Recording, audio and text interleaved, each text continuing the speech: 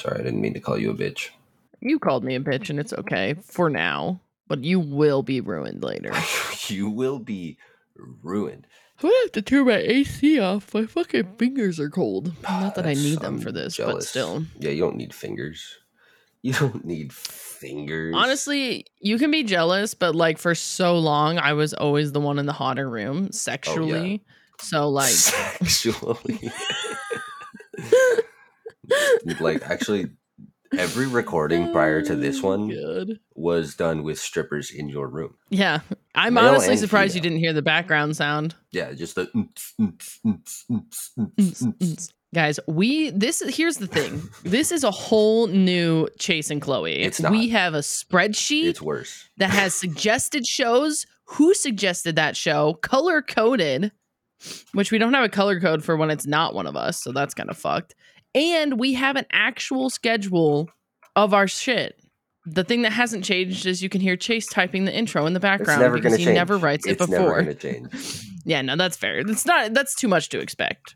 That's honestly too much to expect. But I'm just excited for this season. It's gonna be a good season. Are you done with the intro? No. Keep vamping. Keep vamping. Keep vamping. Vamp more. I mean, I can just cut out. I can just No. We don't cut anything anymore. Vamp. Hey everybody, welcome to season 4 of Back to the Pilot. I'm Chase. And I'm Chloe. God damn it. I was yawning before it and I wanted to, like, when you said season 4, I really wanted to go, yeah! And then I decided not to. You could have done, yeah. I could have done it, and now it's ruined. I'm so sorry.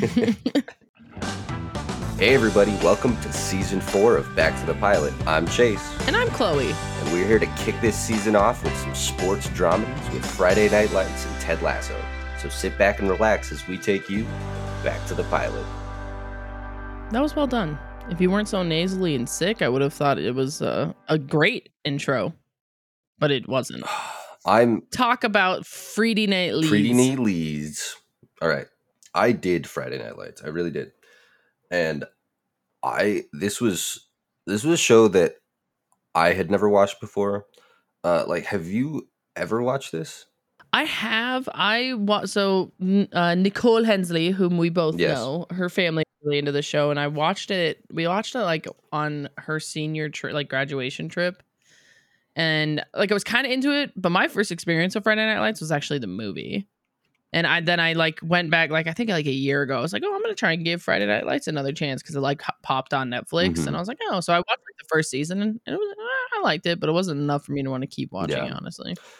Yeah, I think my high school girlfriend watched this show. I'd never seen an episode. I was like, I don't get. By the way, Chase's high school girlfriend was a pillow. I saw her many times. No, but my high school girlfriend was like super into these like high school drama shows and whatnot, and I didn't get it. But I never watched this show. I was like, it might take place on Fridays, and then in parentheses I wrote PM ? Maybe at night, and then I wrote maybe some lights involved. That's the extent of my knowledge about that. I mean, I knew it was about American high school football, but okay, I was like, you have to have known that at the very least, right? Like, I knew the general consensus. Or the general idea of the show, not consensus, but the general idea of the show. But I learning about this show was very interesting. So I'm actually pretty excited to get into it. Oh, okay. So you ready? I'm ready. No. Too bad. You don't even have to talk. True. So Friday Night Lights, first episode, pilot. Love that title. Never gets old. It originally aired on October 3rd, 2006 on NBC. And if you want to go watch it, like Chloe said, you can watch it on Netflix. You can also watch it on Hulu and Prime Video with subscriptions. And then it's also available for purchase. And I didn't write this down because you can't watch the first episode, but weirdly, there are 2 episodes of the show available for free on Sling TV. I think it's season 1, episode 15 and 16. Why? I don't know. I don't get it. It's kind of like, it's like that weird, like you're on a plane and they're like, oh, we have free TV for you to watch. And it's like, you're like, okay, I'll watch Bob's Burgers. And it's like season 5, episode 4, and then 5 and 6. And then I'm not gonna lie, 10. never have I ever experienced that. It's weird on a plane. But moving on. The synopsis for the show is a drama that follows the lives of the Dillon Panthers, one of the nation's best high school football teams, and their head coach, Eric Taylor. And then for the episode, new head coach Eric Taylor finds his every move scrutinized as he takes over leadership of Texas's #1 high school football team. And it was created by one man named Peter Berg. So a little bit about Peter Berg. He was born March 11th, 1964, in New York City, New York, to a U.S. Marine, and then his mother was actually a co-founder for a directory of nonprofit youth-focused charities called Catalog for Giving. And I looked it up; they're still around, and their mission statement is to transform the lives of NYC children and teens whose opportunities are severely limited by poverty, crime, drugs, and violence. So, kind of an interesting little background there.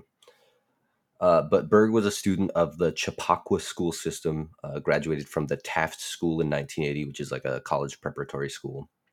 I was gonna say, I feel like we've actually talked about that school. Possibly. We've talked about a lot of people from the East Coast, from like that, like the New England area. Yeah. He attended Macalester College in St. Paul, Minnesota, majoring in theater arts and theater history, and then graduated in 1984 and moved to Los Angeles immediately after to pursue a career in film, where he initially wanted to become an actor. But just due to the nature of the business, and also he just really wanted to learn about the industry, he began as a production assistant, as many do. He did eventually get into acting. He acted in a bunch of features, primarily with some small roles. I did read that he gained some recognition for playing a World War II soldier in the movie A Midnight Clear, which released in 1992, though I don't know the significance of that unnamed World War II soldier in that film and why he would have gained recognition for it. However, he later decided to like move on from acting and work into like the directing and creating side, and actually ended up making his feature directorial debut in 1998 with a dark comedy called Very Bad Things, starring a few big names: Jon Favreau, Christian Slater, Jeremy Piven, Daniel Stern, and Leland Orser. Although it just sort of received mixed reviews. I think it debuted at a film festival. I can't remember which one. I should have written it down. But it received mixed reviews. But despite that, he decided to just keep working and directing and creating. In the year 2000, he created the show Wonderland, which was like an edgy, dramatic television series set in an asylum. And apparently the ABC show received like rave reviews and eventually garnered a cult following. But it like failed to deliver ratings, and so it was very quickly canceled. I think after just like maybe one season, or maybe not even a season. And so he went on to just continue to create more. 3 years later, he directed an action comedy called The Rundown, which starred Dwayne Johnson and Sean William Scott. And again received like middling reviews and didn't quite perform well at the box office. So for the most of his like directorial career, he just didn't really get past like average reviews. He didn't get below average, it seemed, but mostly just sat in the middle. And then in 2003, 2004, he began working on his movie Friday Night Lights. And I'm going to pause because I don't know if you're still muted. I can unmute. I've been staying muted because I'm in anticipation of them opening the garage, honestly. Anticipation. Also, I totally know this guy. I looked him up and I'm like, holy shit, I know that guy. I know that guy. Peter Berg. Yeah, Peter like he's super. Berg. I know him from acting. Like I would never have known that I would know him from acting. Well, I didn't know he didn't have a lot of huge roles. No, he doesn't. But he's been in a few things I've seen, so I'm like, yeah. Oh, okay. But yeah, so in 2004, he began working on his movie Friday Night Lights. But before we get to the actual, or not even the show, but the movie, before we even get to the movie, we have to talk about the book.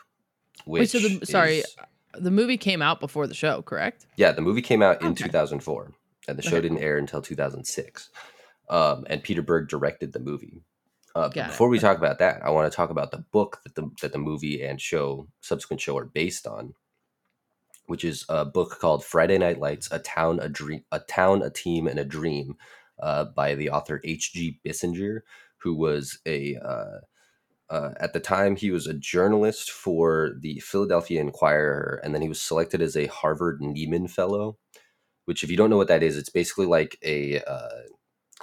like kind of like an invitation from Harvard to like some of the best writers, reporters, editors, and whatnot from around the world to come to Harvard and participate in like seminars and talks and like conferences and whatnot to just sort of like increase their knowledge and help like sort of work together, to just sort of like help each other out.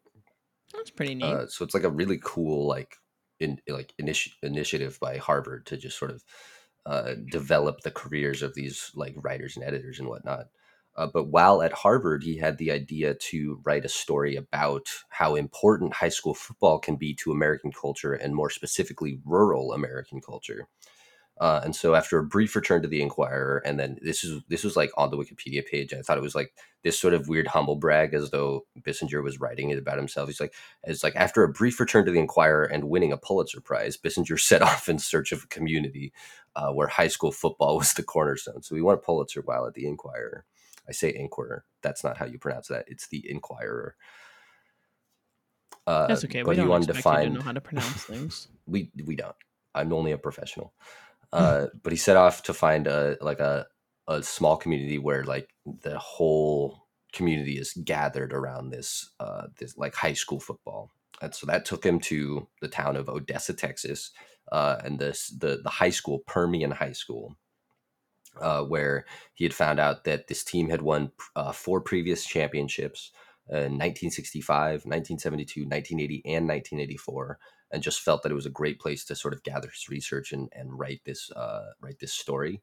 So he moved his family to Odessa. He spent the entire 1988 football season with the Permian Panthers, players, families, coaches, many of the townsfolk, and sort of to understand the town and its football mad culture. And then the Panthers even went on to win in the 1998 high school state championship. And the book that he wrote at the time was published in 1990, that book being the Friday Night Lights book. It is funny because during 1990, the Panthers football team was actually under investigation for holding illegal off-season practices. And so there was a lot of anger in the town about like just the situation, and like that anger was just sort of funneled to this book that was about their high school football team. And so like there was like anger on both sides, I think, but like there was a time where like they were making T-shirts which just had the words "Buzz Off Bissinger" printed on them. And I think that's where he got his nickname, which is Buzz Bissinger. Interesting. Which is really funny. So he took the hate and he was like, "Yeah, call me Buzz." But despite all the press, the book actually like did pretty well and was a few years later adapted into a short-lived 1993 TV series, which actually starred Ben Affleck. And in 2002, so 12 years after the book's publishing, Sports Illustrated named Friday Night Lights the 4th greatest book ever written about sports. Wow, that's impressive. Yeah, I don't know how many books there are written about sports, but I imagine it's a lot. So 4th greatest. I imagine it's a lot, especially football. Let's be realistic. Football is like in the U.S. Oh yeah, I mean football in general is American football, not to be confused with European football. But it's huge. I mean, it is the biggest sport in America is American football. Oh yeah, 100%. As some might call it. But yeah, it's like that's sort of where this story comes from. I just wanted to get into that because, it's like instead of talking about like the background of the show is this book, so I just sort of wanted to get into that a little bit.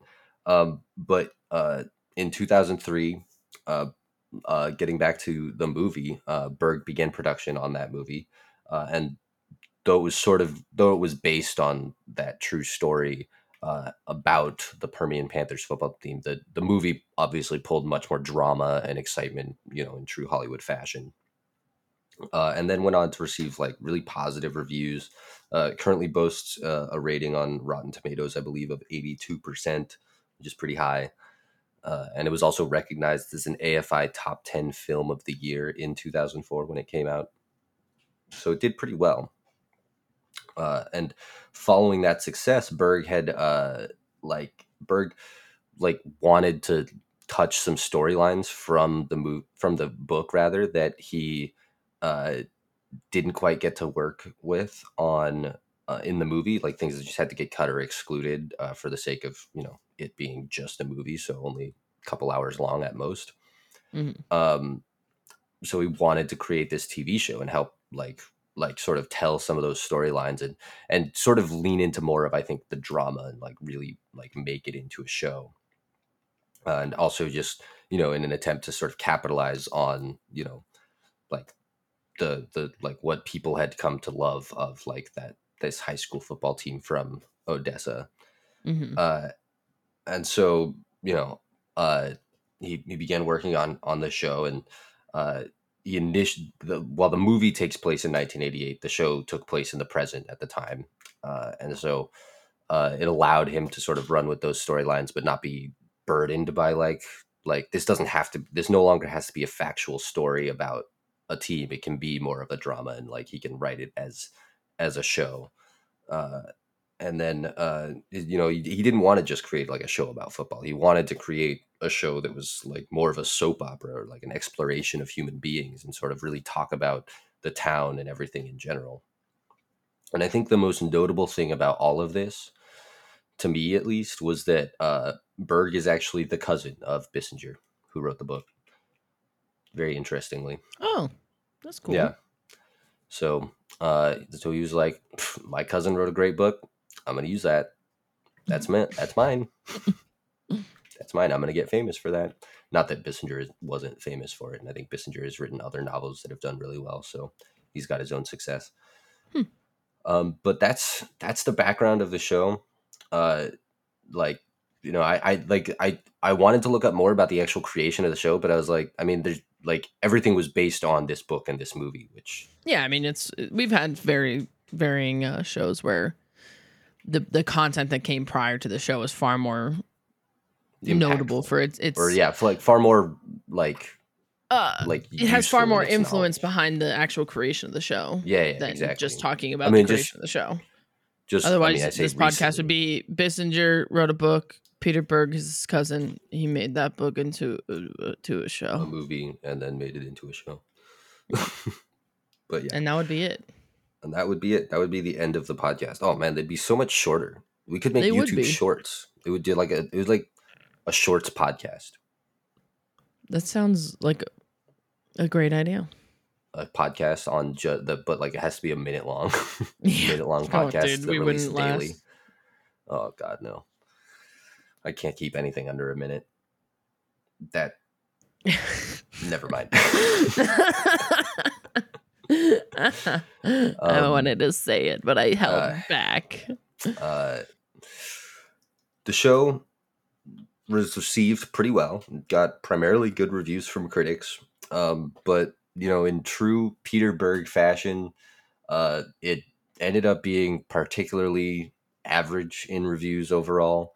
And despite receiving like critical praise, it actually had one of the worst ratings performances of the 06-07 television season. Oh, wow. Yeah, which is kind of crazy. I mean, it still said like 7.7 million people watched it or tuned into the pilot episode, but apparently that was like one of the worst in that season. Maybe Jesus. They just, but I don't know. There was a lot of skepticism on like even from the critics of the show's like staying power, like ability to run for an extended number of seasons. And like, for example, one writer, Keith Pips, wrote that he appreciated the feel for the high stakes in what is realistically a small market, the knowing take on the high school caste system, but worried that America was failing to fall in love with the show. Sort of like, I feel like because the show's great, but like, are people really going to love it? It is. The thing for me is like it's a very specific part of the country. Like I have never understood that amount, putting that amount of pressure on high school kids for a fucking sport. I've just never understood that level of pressure. Well, it's very Texas. It's just a very particular Texas, part of the country. It's not just Texas. I feel like it is that is a very Texas thing, but I think it's also just a very Southern thing. Like I think I have no research on this, so I don't really know, but I would assume with how big like college sports are in the southern part of the country, like, or college football is for in the southern part of the country. I assume it's very similar for high school. I'd imagine like football in like just the general southern part of the country. Either way, it's just like I feel like I can see why it maybe didn't do as well from the get go because of the sheer fact that like people it of feels niche. It's a very specific part of the country that is that way. So it's really hard to watch that and be like, okay, like as a new show, you're like, okay. Like, why do I really want to invest this much time in this high school drama about? Yeah, if you're somebody from like California or like it's funny to me the way you were country where you don't have that same tenacity for high school football. Yeah, maybe. Well, it's funny to me too because you said that he wanted to do the show so that he could kind of delve into more people and more characters in the town in and of itself. And in my mind, I'm like, the movie was perfect for me because I don't care enough about those people to want to know more about them in a format of a show. I like the movie. The movie was great. I got enough out of the movie, 100%. So it's like the show. It's that I know why I didn't go past the first season when I was watching it because I was like, I don't care enough about these people. I really don't. Truly don't. I think it's ridiculous that they put this much pressure on high school students, and I think it's fucking outrageous the shit that's happening in this town. With this being based off of real fucking people. Totally. Well, and it's seemingly like in spite of all of that and like the middling reviews and skepticism, the show still ran for a full 5 seasons, 76 total episodes, airing its final episode on February 9th, 2011. And it actually, after its first season, the show actually dealt with issues from the 2007-2008 writer's strike. So I think it had 22 episodes in its first season, was supposed to have another 22, ended up with only like 15 because of the writer's strike. And then its third season, it was cut back to 13 episodes for the remainder of its run, and actually moved from NBC to DirecTV's 101 network, which I tried to look up, and like it sounded like it was like a pay-to-view network, like almost like an HBO, like you just had to add it to your like subscription, kind of like an add-on. But it was really kind of hard to find because it's changed so many times. Like it's not the 101 network anymore, it's the Audience Network, but 101 network is still like owned somewhere else. And like so if I look up 101 network now, it's not the same 101 network that this aired on. And it was like a deal that NBC had with DirecTV to air it on this thing. That's fucking confusing. But that's where the show finished its 5-season run. It was very hard to tell. It's kind of like when Community finished on like Yahoo TV, and you're like, what? Yeah, you're like, what? Or Yahoo streaming or whatever, which is like not even a fucking thing anymore. Yeah, so it was very. You're like, what? It was very confusing looking into it. Like imagine being a fan of the show, and you're like, so wait, you're not where can I watch on this? NBC, and so you're gonna make me pay DirecTV for, like, imagine being like having like I don't know, Comcast. Or not, sorry, imagine like having like not having DirecTV or whatever, and you're like, so now I gotta get DirecTV and then pay DirecTV for an extra channel, and then watch this show on that channel. So like I can't imagine this show was doing very well by then. No, like when you make it that hard for people to find it, it's just not gonna do well. When you make the like fucking interface of how you find something that difficult, it's inevitably not going to do as well, especially in a time where like that's kind of a technological transition of shit, where like people were just used to like watching it at this time of night on this thing. Like you just that's what you watch it on Friday night at 6 p.m. or whatever. Now you have to change all that up. It's too confusing. It's too much. It's too much. I mean, it just gets way too confusing. And in a time where streaming and that stuff was obviously not around, and just making everything way more difficult to watch. Just can't imagine that helps your show. Yeah, but 5 seasons. I mean, three more seasons. So I was after its second season, so it still had 3 more seasons after that. So somebody was wanting to make the show, and people were watching it because although I don't know where it went after. Like it must have started it must have gone into syndication. I should have looked this up because I didn't move to St. Louis until 2011, and so like wherever my like high school girlfriend was watching it, I have no idea. Like I don't know if it was on Netflix or whatever at the time already, or like if it went into syndication and they just aired episodes, and she was like, "Oh, I love that show," but she like never really watched it in order or anything like that. I have no clue. I don't know. I haven't a clue. You want to talk about superlatives? I think we should. Yeah, I think we should talk about superlatives because I kind of want to get into like. Well, I mean, I just want to get into like some stuff about the show that I didn't like. Wonderful. It's weird. Yeah, that's kind of all I want to talk about. My favorite character was Smash for some reason. I don't know why. Bro, I don't know why either. He was my least favorite character. Here's the thing. I didn't feel attached to any of these characters at the end of this episode. At the end of watching this, I was like, I truly could care less about these people. Yeah. I am not a fan. So I was like, I don't know, like Smash is just the only person that really stuck with me. See, to me, he stuck with me in a negative fucking way. And I was like, this dude's such a douche. Good or not at sports. Good. See, but like I feel like it's because I've known people like that. I've known people that because they're good at a fucking sport and they're that fucking cocky, like they're just so fucking annoying. Like I've known those people in real life. So I'm like, I just fucking hate those kind of people. But I still thought he was funny, honestly. Yeah, he wasn't funny to me. That's the difference. I don't know why. But yeah, I could not find myself connected to anybody. Yeah. So who's your favorite character then? I picked Coach Taylor or his wife just because I thought his wife was like, I just love that she's like, we could move to Alaska. We could get the fuck out of here. Oh, by the way, here's this house, his and hers closets. I don't know. I liked her because like, I feel like she's the only one that's like not all about this bullshit of the football of this town. She's just like, we could just fucking go. She's the only one I connected with. She's the only one where I'm like, I feel that. Like if I married a guy that wanted to be a high school football coach in fucking Texas, I divorced that guy. You wouldn't marry that guy. I wouldn't have married that guy. I'd be like, I'm not doing this. This is ridiculous. I would fucking refuse. I feel that. So I think it's more so his wife. I pick the wife. I think part of the reason I picked Smash is because he did have that sort of redemption at the end where he's just like he's like, as much as he's an asshole, he still kind of loves this team and like, yeah, but I think he puts his differences aside from people. Yeah, 100%. To your point, he's still a dick and he's still a douche. He's still a douche, and I think, if I'm being completely honest too, that actor is also in Grey's Anatomy at one point, and I just like, I feel like I have associated that character too with him, and I'm like, I feel that. I just don't. Just can't.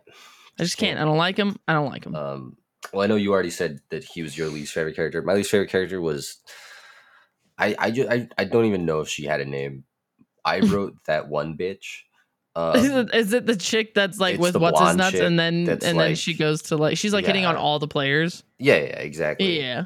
I was Which ironically, she's in the Orville. She plays Ed's wife in the Orville. That actress. She plays Ed's wife in the Orville. Oh, sorry, ex-wife. Oh, that's her. Yeah, that's her. Adrian Palicki. Yes. That's her. Mm-hmm. God, I did not recognize her at all. I love the Orville. I've watched that entire show. Yeah, I feel like I recognize her because she has that very like particular. Is it a mole or it's like a mark? She has like a mark on her, like a face, and so I just really noticed it. Yeah, how did I not realize that? But she was a bitch in this episode. Oh, she's terrible. She's not a good person in this episode. I'm not arguing with you there. Not a good person. Yeah. I think my favorite part of this episode, and again, this speaks to how much I just was not really caring or paying attention. Mm-hmm. But there's the part where in the middle of the game, coach says, "That's horse crud," and it feels very obvious that they've like censored horse shit with crud. Mm-hmm. But there's no reason to have censored it on this, so they censored it for the show when it came out. Yeah. And then the ref just says, "Watch yourself, coach." Oh yeah, you're so right. Like, I'm sorry I said crud.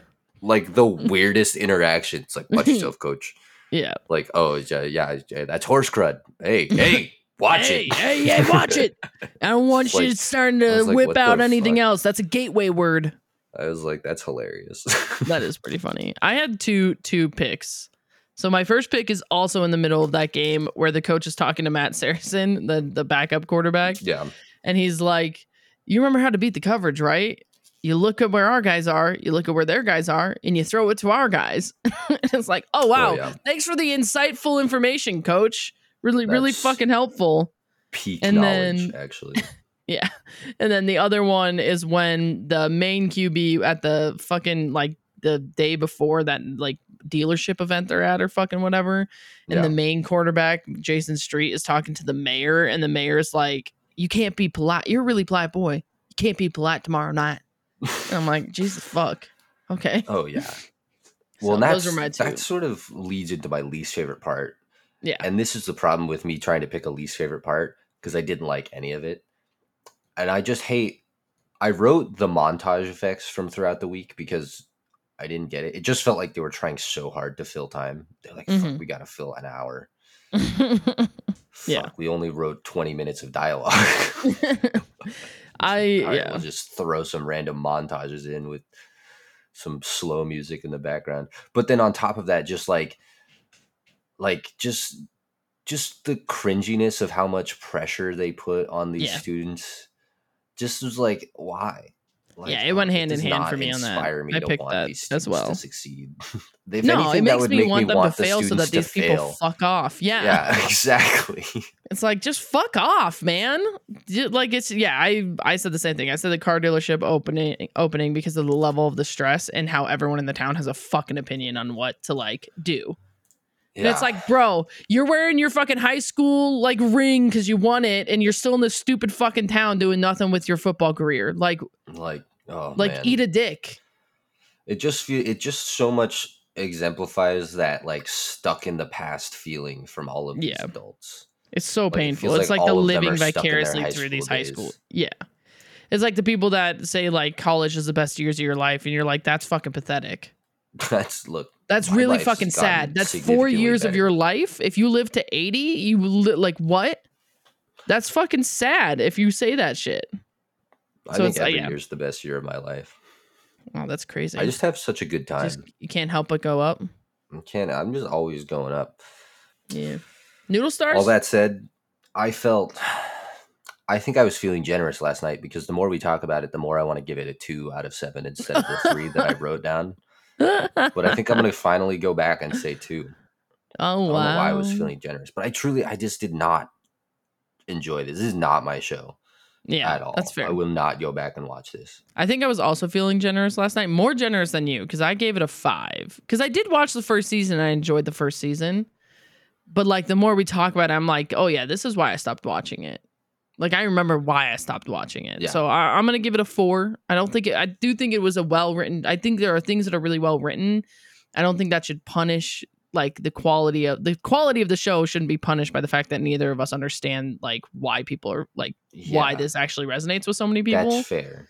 But that's not what this podcast is about. Okay? That's true. That's not what this podcast is about. The podcast is about giving the facts and then giving our opinions. Okay. Giving our opinions. I gave the facts. Now here's my opinion. Plenty of people like it. Our opinion means tell people literally where to watch it. Yeah, exactly. Truly, I do give it 4 stars though, because I did watch the first season and I clearly enjoyed enough of it like to keep watching the first season.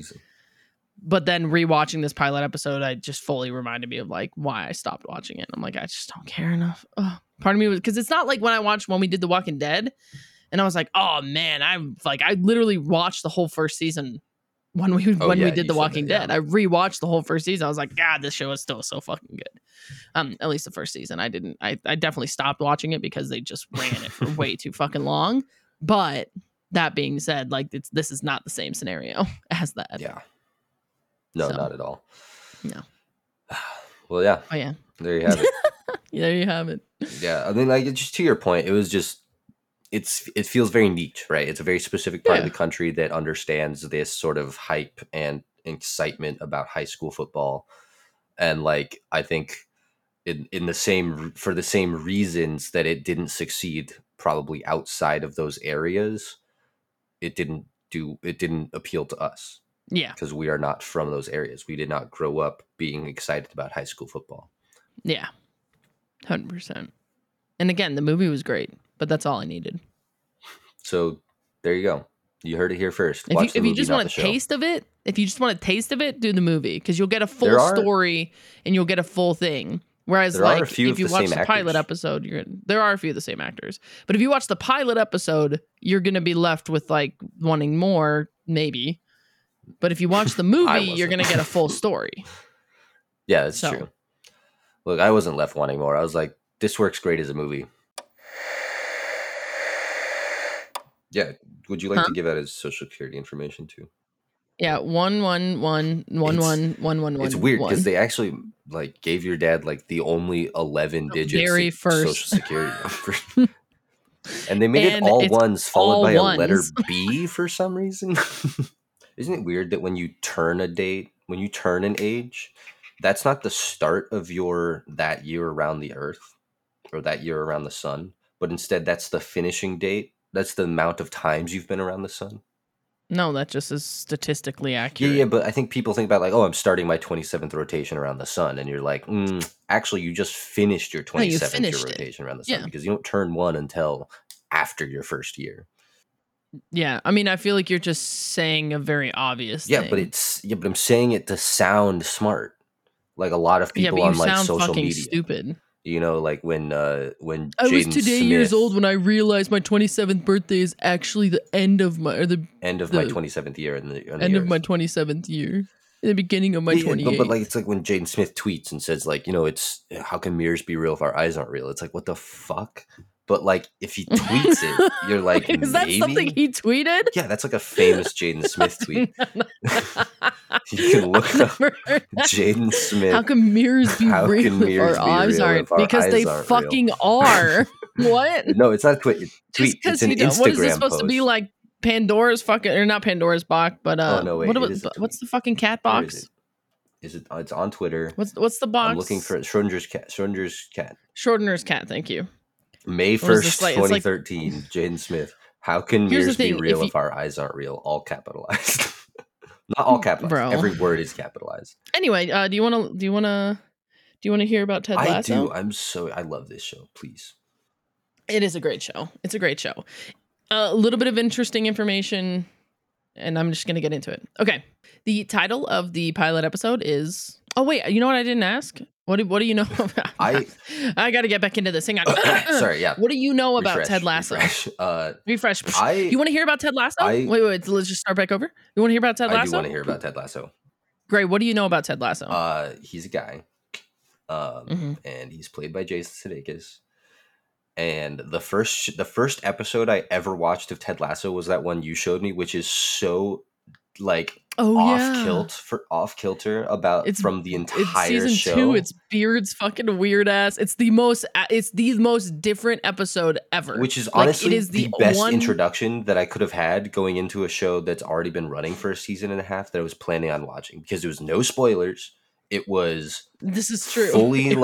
fully different and separate, and like I didn't learn anything about any of the characters, so I still got to know them all separately. You probably learned a little bit about Beard.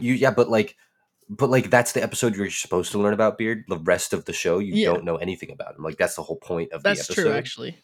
And it's like of all the episodes that could have come out that week that I was at your house and we watched that episode, that was the perfect one as somebody who knew he was going to go back and watch this show. That's so true. I forgot about that. Oh man, so that's such a weird episode. But that's the first episode I watched. But then I went back. I watched the whole show. But I don't know anything about like its creation. I just know it's Jason Sudeikis, and I know it's about like an American college football coach who goes to England to do the rest of the world's football. Sure. Yeah. Okay. Cool. Well, let's get into it then, huh? I'm ready. So the title of the pilot episode is Pilot. The pilot released on August 14th, 2020 on Apple TV Plus. You can watch it on Apple TV Plus with a subscription and nowhere else. And the creators are Brendan Hunt, Joe Kelly, Bill Lawrence, and Jason Sudeikis. That's a lot of For some creators. reason, it is a lot of creators. For some reason, on IMDb, Jason Sudeikis is not listed as a creator, and I don't know why. Because every other piece of information I found while doing this research, he is a creator. Interesting. So I don't know why on IMDb he's not listed as a creator. Doesn't really make any fucking sense to me. Because he's more of a creator than Bill Lawrence is. I'll say that much. Like, he's more of a creator than Bill Lawrence is. So I don't know why he's not fucking listed as one. Doesn't matter. Moving on. The series synopsis is American college football coach Ted Lasso heads to London to manage AFC Richmond, a struggling English Premier League soccer team. The synopsis for the episode is American football coach Ted Lasso is hired by a wealthy divorcee to coach English soccer team AFC Richmond. So pretty much the same fucking thing. Yeah. Just slightly different. Yeah. So I'm going to do the creator's history in order of kind of least amount of information to most. Makes sense. It's like a weird, it's both least amount of information to most to also kind of their influence on the show and the creation of the character as well. Granted, now that I say that, Bill Lawrence should be above Joe Kelly because he's like, I'll get into it. So I'm just going to start with Joe Kelly. So Joe Kelly was born on September 24th, 1972 in Fair Lawn, New Jersey. There is pretty much no information on his early life or where he went to school or anything like that. Some of the information I did led me to find out that he went to be in Boom Chicago, which is a improv club or an improv group in Amsterdam. Yeah. We've talked about it before. We've talked about Boom Chicago, I believe. Yeah. It's actually, he was there at the same time that Hunt and Sudeikis were, but I'll get into that. He worked as a writer for SNL, which he actually met he would have met them at Boom. He would have met Sudeikis at Boom Chicago first, but he worked on SNL around the same time as Sudeikis. And then he worked as a writer, story editor, and creative consultant for How I Met Your Mother between seasons 3 and 5.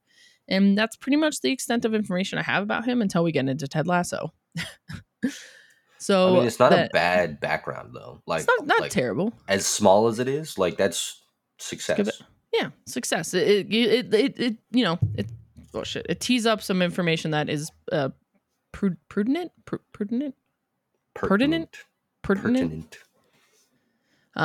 the creation and everything. So Bill Lawrence was born William Van Duzer Lawrence IV. Nice. I just really wanted to say his whole name. What a name, right? Name. That's right? So perfect. On December 26, 1968, he graduated from the College of William and Mary, where he studied English. His first writing job was as a staff writer for the short-lived ABC sitcom Billy. He briefly wrote for the shows. He briefly wrote for shows Boy Meets World, Friends, and The Nanny. The first show Lawrence actually created was on ABC. It was called Spin City, which I think briefly starred Michael J. Fox. Yes, he went on to create. Right. He went on to create / co-create shows such as Scrubs, which was on NBC/ABC, Clone High, which was on MTV, and Cougar Town. He was involved in 3 shows that made it to series, including Ground Floor, Surviving Jack, and Undateable. And that's the extent of information I have on him until we get to our show, Ted Lasso. We've talked about a lot of those shows. Yes, we have, which is kind of why I wanted to mention him, because I feel like he probably has a little bit more in-depth information. I didn't go back and find out if he really did. I'm pretty sure. Did you do Scrubs or did I did Scrubs? Okay, yeah. So you probably actually talked about him on Scrubs. I mean, the name sounds familiar. Bill Lawrence. Yeah. Are you sure the name William Van Duzer Lawrence IV doesn't sound? I don't think I said his name, William Van Duzer Lawrence IV. I don't just think called it him either Bill because Lawrence. I saw that. No, yeah. I just saw that and I was like, that's awesome. All right. Yeah, it's awesome. Okay, so now talking about Brendan Hunt, who actually plays Coach Beard on the show. Born June 28th, 1972 in Chicago, Illinois. Hunt graduated from the theater program at Illinois State University, where while there, he performed at the Illinois Shakespeare Festival and completed a week-long masterclass under the guidance of actress Judith Ivey. I almost said Levy. Judith Ivey, who's a multi-Tony award-winning actress. After getting his theater degree, he studied with the Second City Improv Group in Chicago, which I feel like if we haven't talked about it, I know I definitely knew about it just based on previous people that were in it, such as Bill Murray, Gilda Radner, John Candy, John Belushi, Dan Aykroyd, Tina Fey, Amy Poehler, Jordan Peele, Cecily Strong, Stephen Colbert, and like more, even more. Am I supposed to know any of those people? There's no way you don't know the first name I said. Literally every person on that is like one of the big, like of the biggest stars out there. After he was in the Second City Improv Group, he headed to Amsterdam and joined Boom Chicago Comedy Group, which had people such as Seth Meyers, Jordan Peele, and Jason Sudeikis, all of whom Hunt actually met and worked with while there. He was in Boom Chicago as a writer and performer from 1998 to 2008, which is wildly long. Wow. That's a like, I don't know the extent of like how difficult it was to be in that improv group, but 10 years seems like a really long time for being in an improv 10 group. years of doing improv, like, and writing that stuff and doing that kind of thing. That's impressive because, like, which is ironic that he was a writer for an improv group, but I feel like weird credit, but I don't know. I've like improv just always feels like people step into it for a short period of time and then leave. Yeah. Like, I feel like it's just a testament to his like, just to like, what's the term? Maybe I honestly have no idea what you're trying to say. I don't know what I'm trying to say. I just like I want to say tenacity, but I don't feel like tenacity is the right word. Also, I've used it already in this podcast. Yeah, get your fucking vocab out of here. I need to get my thesaurus out. Yeah, I mean, yeah, I feel like I know. It just seems like a long time to be doing improv and like impressive. Yeah. But again, I don't know I didn't delve into Boom Chicago. I know we've kind of talked about it, but I don't know the extent of like what Boom Chicago really is. So it's like they're not just an improv group, right? Like they're clearly like more than that. I feel like they're more closely like an SNL type thing. I don't know. In 2003, Boom Chicago did a comedy exchange with the Second City performing at their Chicago theater. So those like kind of things overlapped with him. I don't know if he was actually one that suggested it or what, but anyway, so Boom Chicago went to Second City and performed in Chicago, at the theater that the Second City one performs at. The Chicago Tribune noted Hunt's performance as soccer star Roy Keane, calling it the best character of the night. So that's kind of like a little sprinkle of like his, I don't know what the fuck I'm trying to say there. Anyway, he wrote after that, after being in Boom Chicago, he wrote a one-man play about his time spent in Amsterdam and called it 5 Years in Amsterdam, which is ironic because he was there for 10.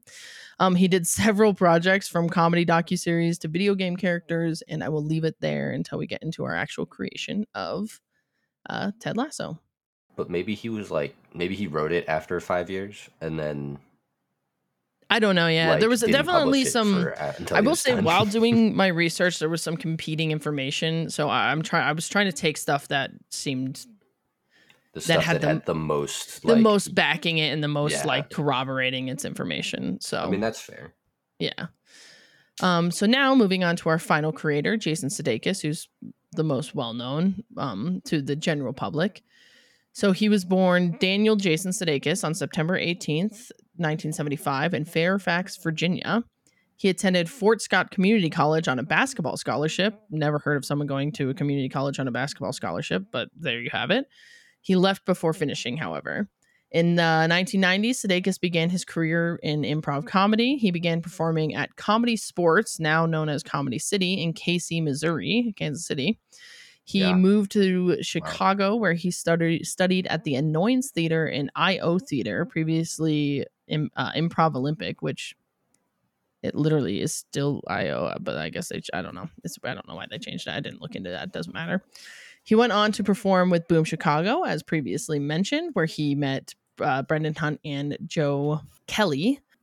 He later was cast in the Second City Touring Company, which I don't know if I don't actually have the timeline for some of this stuff. So I don't know if that was like around the time that Boom Chicago was doing their comedy exchange program with Second City. And that's like where he met them or what, but he was later cast in Second City Touring Company. and went on to be a founding member of the Second City Las Vegas, where he performed at the Flamingo. In 2003, he was hired as a sketch writer for SNL and would occasionally make bit appearances, such as an extra in the background or a character in the audience that the host would interact with and that kind of thing. And then in 2005, he became a featured player on SNL. He left the show in 2013, or he left SNL in 2013, and has done several movies, to name a few, from his earliest to more recent: Horrible Bosses, Hall Pass, Sleeping with Other People, and the Angry Birds movie. And that leads us into... And We're the Millers. And We're the Millers, yes. Sorry, I should have put that one in. But, I mean, he's been in several things. Oh, yeah, he's been in tons of stuff. He's a pretty... And especially with Ted Lasso, he's a pretty household name at this point. So, now getting into actual creation and development of Ted Lasso. So supposedly the character of Lasso actually first originated while both Sudeikis and Hunt were at Boom Chicago.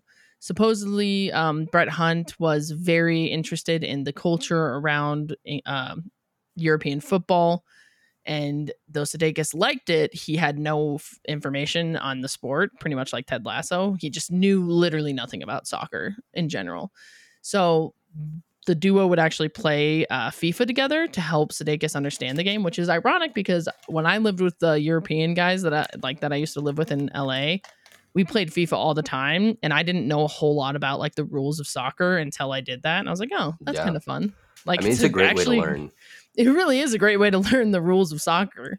But apparently in that process of them playing, they kind of played out these characters like of Ted and like the coach and whatnot. This is a weird thing that I found 2 articles that mentioned it, but that's kind of it. So I don't know how accurate this information is, but apparently the Los Angeles Times at some point had reported on how an American had never coached a European soccer team. And in parentheses, I put, no shit. Like, why? No shit. Like, why would you hire a fucking American to coach fucking European soccer? Fucking why? But parentheses, wrote, supposedly, apparently, what? Yeah, literally in all caps, no, in parentheses, I just said no shit. Like, because I'm like, fucking no shit. Supposedly that helped spark the idea for what later on became the character of Ted Lasso. Again, I only found 2 articles and I cited them in my information, but I don't know how accurate that those statements really are.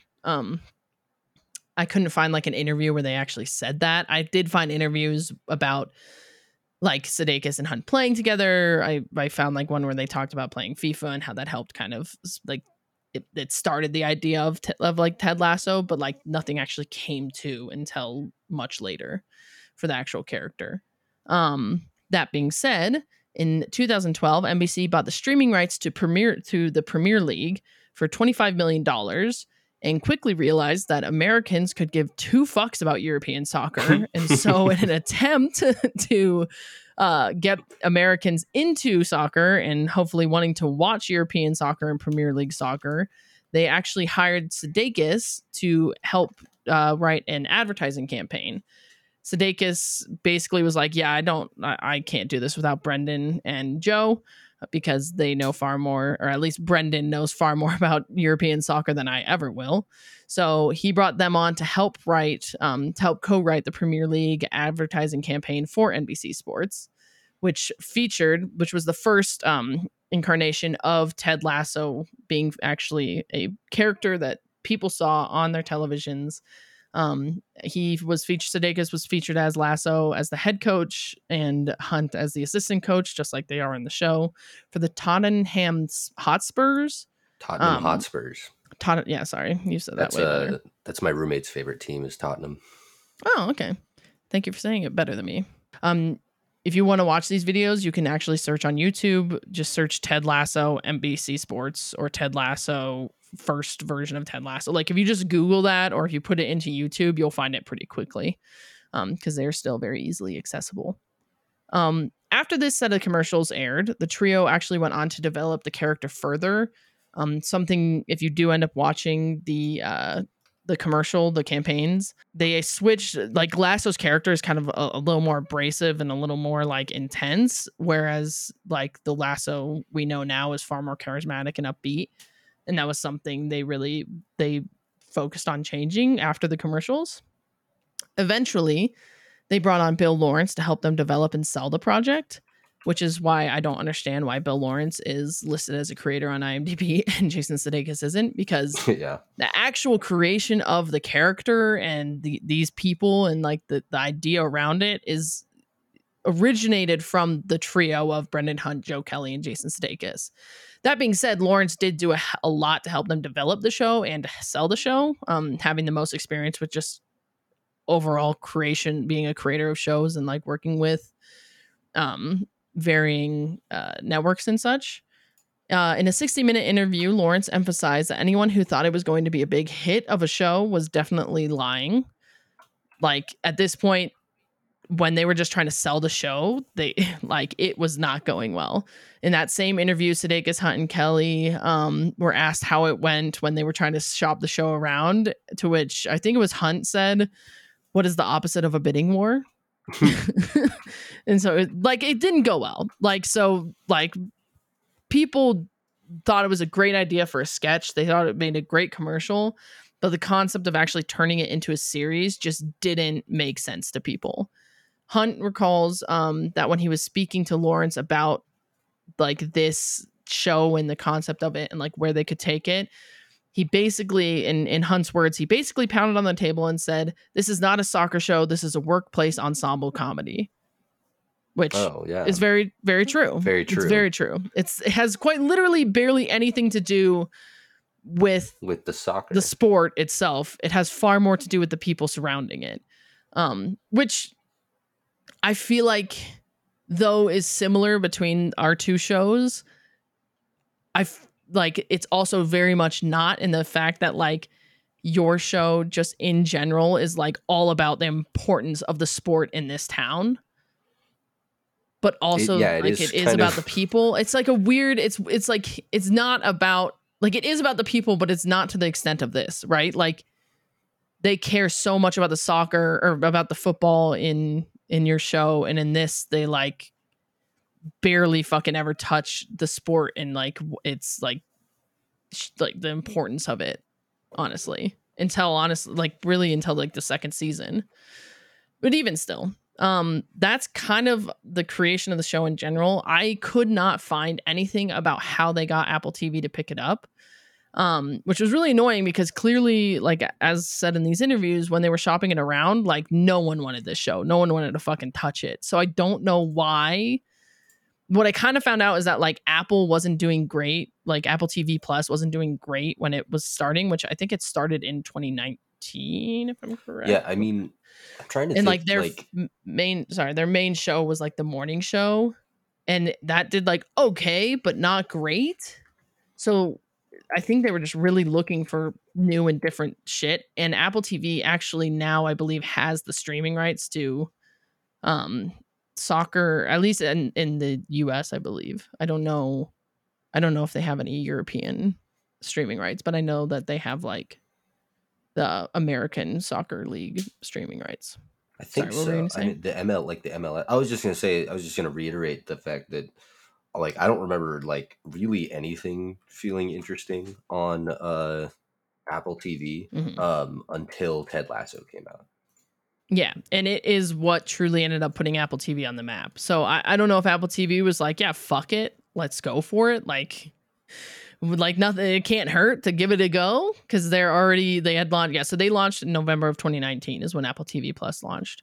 And one of its very first show, like its premiere originals, was the morning show, which again did okay, but wasn't like, didn't put the streaming platform on the map by any means. And for what it's worth, I just logged into Apple TV, and they have MLS season pass, which is that's MLS. Like North American soccer league, professional soccer league. Which, granted, that like came after Ted Lasso, but still, it's like, it's just, I wish I could. Is truly getting bigger in America because of Ted Lasso. I mean, like, because like, of Ted say what Lasso, you and will also about. the fucking fact that Messi's here now, and you're like, wait, what? Oh yeah, I mean, like it's similarly like when David Beckham joined the LA Galaxy, right? Yeah. It's like, oh, all of a sudden a lot of people are like kind of interested in the LA Galaxy.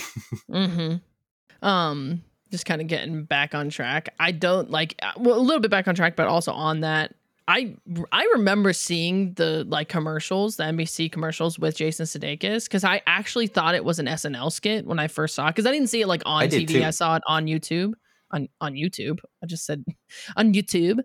On YouTube. I remember seeing it on YouTube, and I thought it was an SNL thing. I honestly, until I did this research, I didn't realize this was actually a campaign for NBC Sports, because they paid $25 million and were like, oh, nobody in the US fucking wants to watch soccer. What? Yeah, I mean, that's Which what I've learned honestly, about I mean, today. though I saw it, it didn't make me watch fucking European soccer. I'll tell you that much. Which even still, I wouldn't watch it. I'll play FIFA, but I don't want to watch it. The pilot episode had positive reviews. I couldn't find anything written outside of a really extensively long written review about how the pilot episode was just the start of things, and you could tell that because of how much the weight of I'm blanking on her name. What's the owner's name? Rebecca. Why? Rebecca, thank you. I almost said I didn't know if you Erica, were and I looking for knew the it was actors and actresses. no, the character. Anyway, either way, the review was a really extensive review, basically saying this show is going to be really good. Oh, nice. Despite people being like, it's not good. And it's interesting because a lot of the stuff around it, like a lot of things while I was researching this, was why, like I was mostly researching like how was like Ted Lasso pilot episode received, and a lot of like things that popped up, which I didn't end up clicking on. But a lot of things that popped up were kind of like, why does Ted Lasso work in the United States? Why this? Why that? The cast on why Ted Lasso works for like US viewers. And it's like, honestly, because it's a fucking good show and it's not about the soccer. It really isn't. It's about the people, and that's why it does well. That being said, a little bit of like fun facts kind of information on some of the actors. Brett Goldstein, who plays Roy Kent, was originally hired as a writer, and apparently on his last day in the writer's room, he sent in an audition tape to Lawrence in an email that said, if this is embarrassing, you can pretend you never got it. So I don't know who was auditioning for Roy Kent prior to that, if anyone ever did. Apparently, while Goldstein was writing on the show, he really resonated with Roy Kent's character and was like, oh, I could totally play this guy. And that's why he sent it in. Continued to write for the show. Yeah, he still wrote for the entirety of the but I think, and I saw an interview on this one time. I think it was Brett Goldstein and Brendan Hunt, and he was like, yeah, I was writing for the character and we hadn't found it yet, and I was like, this feels like me, like I could do this. Like that's what he did, like that's what he realized while writing for the character, and so like that's what made it work so well. Yeah. But also Brett Goldstein's voice is so different from Roy Kent's voice. Oh, it really is. Brett Goldstein actually also has, while I was doing research, I found out he has a podcast as well.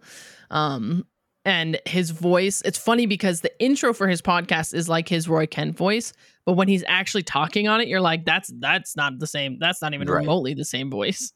He sounds it's so like different. Super light and nice and not like super brooding and dark. Which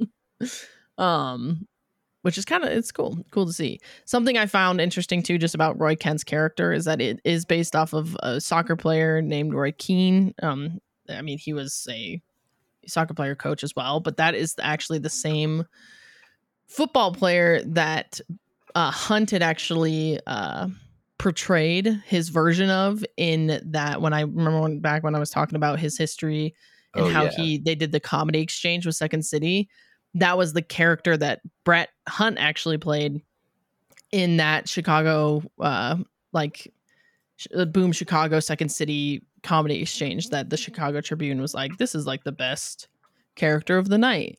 So I find it interesting, and I'm curious. Like, I don't believe there's any footage of it because it's like an improv thing, right? And it's not like you don't film that stuff. But I'd be really interested to see like what Brett Hunt's original take on like that Roy Keane character was, and like how different he is from Roy Kent and that kind of thing. But anyway, another fun, weird fact, both Nick Mohammed, played by who ultimately plays Nathan, and Phil Dunster, who plays Jamie Tart, they actually both auditioned for Higgins, which is fucking crazy to me. I'm like, what? Okay. That is like insane. They both, more than anything, they both just seem way too young to have ever played Higgins. Well, and I think let alone the character that just speaks of to how well the actor who played Higgins. Oh yeah, Higgins, right? Was, yeah, truly, yeah. Supposedly, Jamie Tart's character was also supposed to be Latin American and was supposed to be played by Cristo Fernandez. I think that's autocorrected. Cristo Fernandez. Fernandez, yeah. Sorry, it autocorrected to not he's the Fernandez. One who went on to play. Who plays Danny Rojas. Yeah. But apparently when Phil Dunster read for Higgins, they asked him to also read for Jamie Tart. And the casting director, Theo Park, insisted that Phil play Jamie Tart and that they switch him from being Latin American.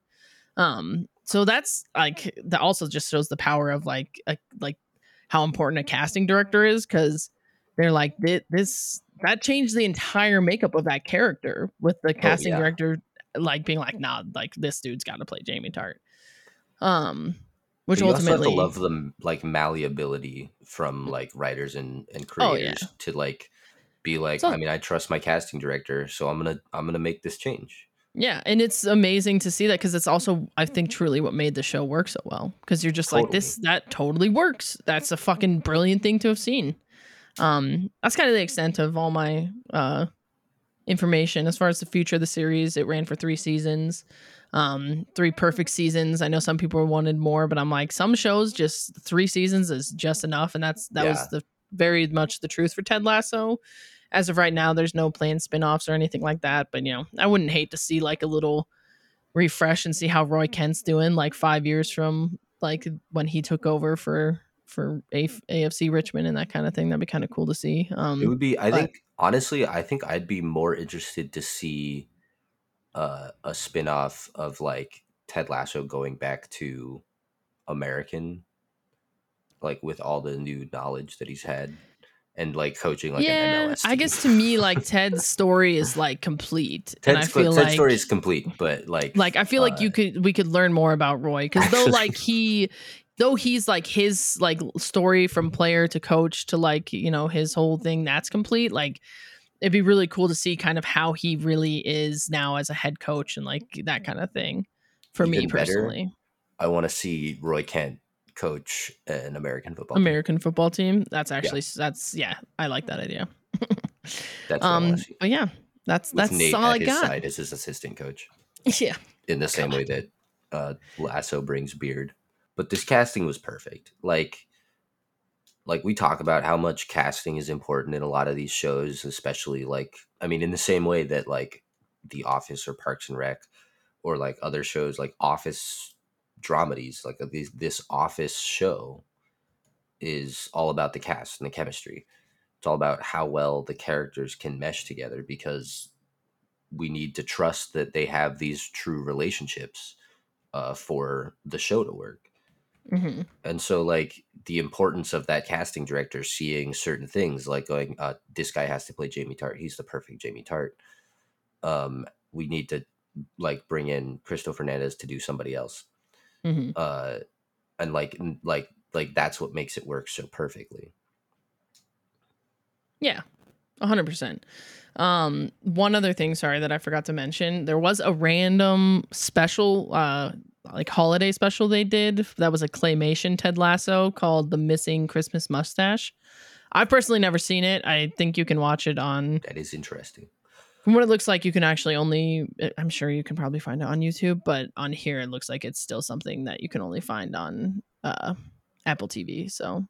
I've never seen it on Apple TV. I know, me either. But I remember in my research, I had seen something about that. And when I was talking about the future of the series, I forgot to kind of mention like it's crazy. That. Yeah. So claymation. Yeah. The case of the missing mustache.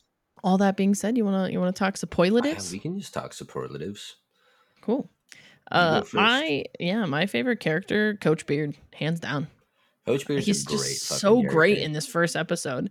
Like, as much as it's really like, if I'm thinking the show in its entirety, I don't know that I actually could choose a favorite. But for the pilot episode, Coach Beard is definitely my favorite. I mean, for me, Coach Beard was up there, but my favorite character was actually Keeley in this episode. That's fair. Like, Yeah, I that's a think good you one. only see her for a brief period of time, but like she's just so genuine, like right off the bat, and like she meshes so well with Ted. It's like after like everything you've seen about Ted being hired is everybody's already over him. Like, how dare they hire an American for this team? And Keeley just comes in and is like, I like you. You're cool. Yeah, you seem like Let's a good person. together. Just like instantly, just like Keeley just doesn't care. She's like, yeah, like I don't care about you as a coach or anything else.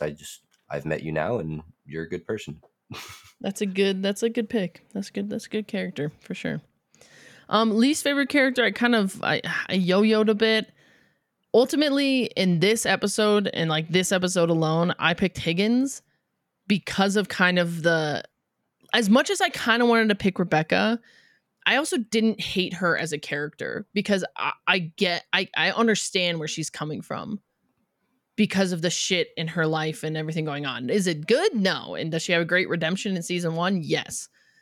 But in the first episode, even when I first watched it, I remember not hating her. Like, I didn't dislike her character by any means. And Higgins, you just don't get a whole lot of information on. He's not quirky and goofy and funny yet. And as much as he's trying to like play this sincere person that does care about the football club, and he does, and you learn that, he also did 100%. Like, there's that moment at the end of the episode, or towards the end of the episode, where Rebecca is like, I know that this is going to put a lot of stress on you, but I can't imagine it was any worse than hiding all those women from me for Rupert.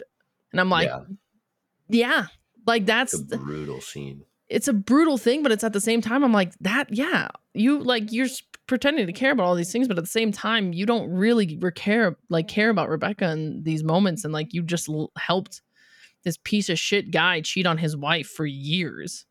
And I'm like, that wasn't a part of your job description. So, yeah. I mean, it's funny because I was between the same two people, but I ended up going with Rebecca because I feel like she's being way too petty in this episode. I agree, and she's very petty, but I think part of it is knowing that like eventually she becomes such a good person that I'm like, why are you acting this way? You're not this type of person, you know, like now. And so it's hard to watch it without thinking about that. But yeah, it's just like similarly to what you were saying about like Higgins, it just feels like she is just like everything she's saying about Ted in positivity is all fake in this episode. Like, she truly does not feel positivity. Yeah, about she doesn't Ted care about all. him. She's 100%. And so it's like it makes every scene with Ted like feel that much like harder to watch. You know, which is so like, funny because Ted's for me, fully genuine and he's there and he's like being so nice, and like for her to just be like, oh, I hate him, and I'm waiting for him to fail. I want him to fail. See, I don't even think, to me, it's like, I don't think she even hates him. Like, she's indifferent about him. She quite literally just hired him because she wants him to fail. Right. And though that's a super fucking shitty thing, to me, it's like, I can understand where she's coming from enough to not like to this extent. And again, she has a redemption, and and it's probably also, it's really hard for me to not let the redemption change my opinion on her. But I'm trying to remember back to the first time I watched this, and like when I first watched it, and I don't remember hating her. I remember kind of like being like, who's this fucking Higgins guy? I'm like, why did she keep him on? Why did she not fire him? Like, is she also trying to like torture him by having him stay and having him do these things like he did for Rupert? I don't know. But like, ultimately, I remember being kind of like about Higgins. I mean, I also kind of remember being like irritated by Roy, but you don't get enough of Roy in the first episode to like really be able to pick him as someone. Yeah, no, I get that. So we were between the same two people, so yeah. But yeah, there you go. Ultimately, they played the characters so well. Yeah.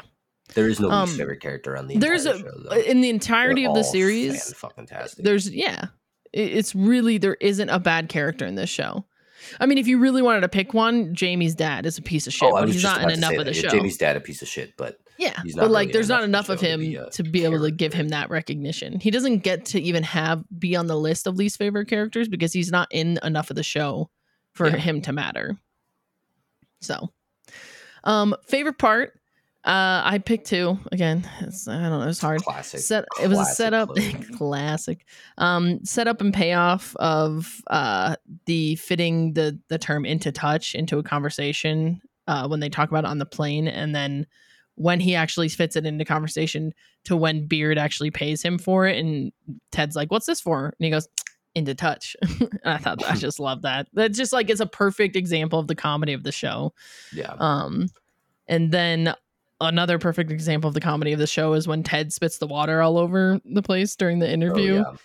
And then afterwards, when he's drinking like just plain water, he's like, "See, I'm fine when there's no bubbles in it."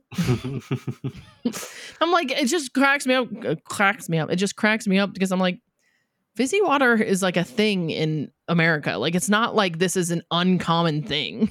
Like, yeah, it was just like Ted's so set in his ways sometimes about like the things that he enjoys. He's so open to other things, but like when it comes to like, oh, I'm just gonna drink this water. I think you're just expecting it to be flat water, and then it ended up being fizzy water. You're like, oh shit. Yeah, 100%. Not what I was expecting. My favorite part was the whole media scene. I love it all. Yeah, I love like the chaos of it all, and like how Ted's literally just answering every question. I love the little hint that you get towards Ted's panic attack issues, and and like you don't even realize what it is at the moment because you're thinking it's just stress. It's not like because they're just, obviously you get the payoff way later in the show, but another good example the realization. Of all that. But like it is an amazing scene overall, and I mean, I love Trent Crimm as a person. Or as a character, not as a person, you've literally gone as him for Halloween, so I did go as him for Halloween one year. But yeah, I love Trent Crimm. It's just like, is this a fucking joke? Is this a fucking joke? Yeah, I just have one question. Least favorite part. I just hate when Ted is on the phone with his wife and you just see this. I picked that too. Yeah, it's just like, what did I say? What did I do? And it's like, this just breaks my heart because you have no real information as to why. Conversation. Yeah. Either like, what's happening and you're inferring it, but you're also like, I don't know what's happening and I don't know this character, but it sounds like how could anybody dislike this guy? Yeah. It's just so, it hurts because you're like, oh, he's like, no, I am giving you space. I love you. No, you don't have to say it back. And I'm like, that hurts me so much. Sorry, Ted. Noodle Stars though, 7, obviously. 7. Good. Such a good fucking show. 7 all the way. Yeah. 100%. 7 out of 7. 7 out of 7. I feel like it does need to be reiterated every once in a while. The Good Noodle Stars are out of 7. Yes, that should be reiterated. Like we sometimes just give a number and that's true. Like don't really talk about what it's out of. Maybe we do more often than I think, but like just because this is the first episode of this 4th season of ours, our Good Noodle Stars are on a 7-point basis because I don't know, I just picked a random number. All right, guys, thanks for listening. As always, we appreciate every one of you for taking the time to do so. If you don't currently, be sure to follow us on your podcasting platform of choice, as well as on Instagram @BackToThePilot, so you know when new episodes get released. And while you're here, leave a review and let us know how we're doing. For our next episode, we return to some classic animations with The Bugs Bunny Show and Animaniacs. We hope you had a fantastic time listening, and we'll see you next time when we take you back to the pilot. So long, everyone. Well, goodbye. Have a beautiful time. Goodbye. Boom, nailed it. You did nailed it. That was a boom and nailed it. I hate feeling nasally. It sucks. No, it does. It's like the worst because it's like I can breathe fine, but it's like it's back there. I can feel it. Yeah. That's the worst part. I can hear it. So it's up there. It's there. It's fucking there. Maybe I'll try and take a decongestant and see if that works. There you go.